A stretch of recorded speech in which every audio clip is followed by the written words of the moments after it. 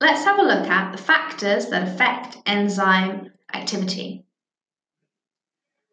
So changes to the tertiary structure of an enzyme, for example through changing the pH or the temperature, will affect how fast reactions are catalyzed. So we might want to investigate this to work out what the best conditions are for enzymes to work. This could then have medical applications, applications in industry, that sort of thing. So how could we investigate it? And what is the effect of each factor? So increasing the temperature will increase the kinetic energy of molecules. This increases the chance of a collision between enzymes and substrates, and so more collisions are likely to happen in a set period of time. In other words, the rate of reaction is faster. So a way to think about this is imagine that you've got 20 people in a room and you want to know how, if they move around randomly, how many times will they bang into each other in 1 minute, for example. So if everyone's walking around, there won't be that many collisions. But if everyone runs around, there's going to be more collisions. So that's the effect that temperature has. It increases the amount of energy that molecules have. Increasing the temperature by about 10 degrees C will approximately double the rate of reaction for most enzyme-controlled reactions.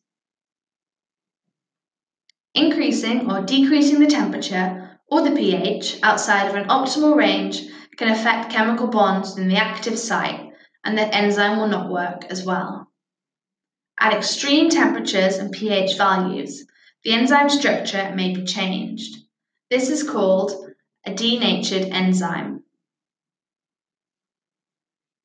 Changing the pH changes the number of hydroxide ions and hydrogen ions. So hydroxide ions are OH- and hydrogen ions are H+. So this means there'll be different numbers of those ions around the enzyme. These will interact with charges on the enzyme's amino acids, affecting hydrogen bonding and ionic bonding, so causing changes to the structure of the tertiary structure. So to recap that, increasing temperature increases kinetic energy, and at extreme temperatures, the enzyme structure becomes denatured, and denatured is the key word you need to know. pH also influences the bonds between amino acids in an enzyme.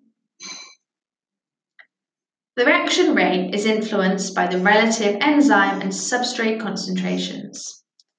Increasing the concentration of the substrate increases the numbers of substrate molecules that can form enzyme-substrate complexes at any one time. And we can also call these ES complexes. This increases the initial rate of reaction, but when all the enzyme molecules are engaged in these ES or enzyme-substrate complexes, the rate cannot be increased any further. The rate will then plateau because the enzyme is said to be saturated. Increasing the concentration of enzyme in a solution means that there are more enzyme molecules available to catalyze the substrate in a given amount of time. So the rate of reaction when the enzyme becomes saturated will plateau because all enzymes are engaged, are currently being used. Reaction rate is influenced by the presence of competitive and non-competitive inhibitors. Inhibitors are chemicals that slow down the rate or stop the reaction altogether.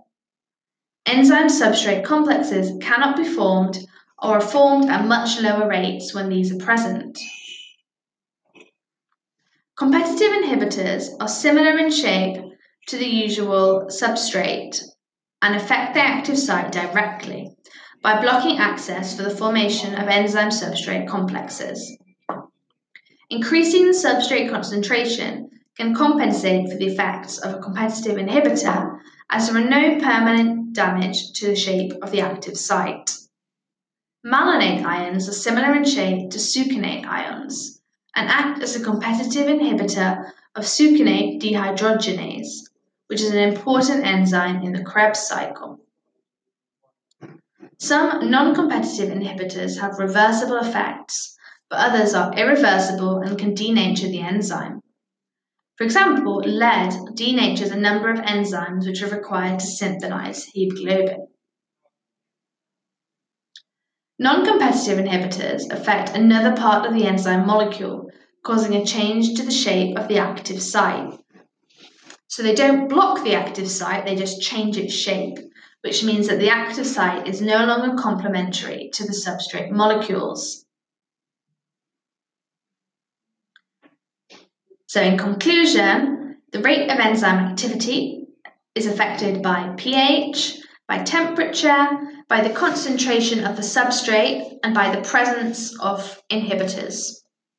If this episode has got you in the mood for more revision, then head over to senecalearning.com where you can revise all of your A-level subjects absolutely free. And if you're on Apple Podcasts or Anchor, then you will find a link in the bio.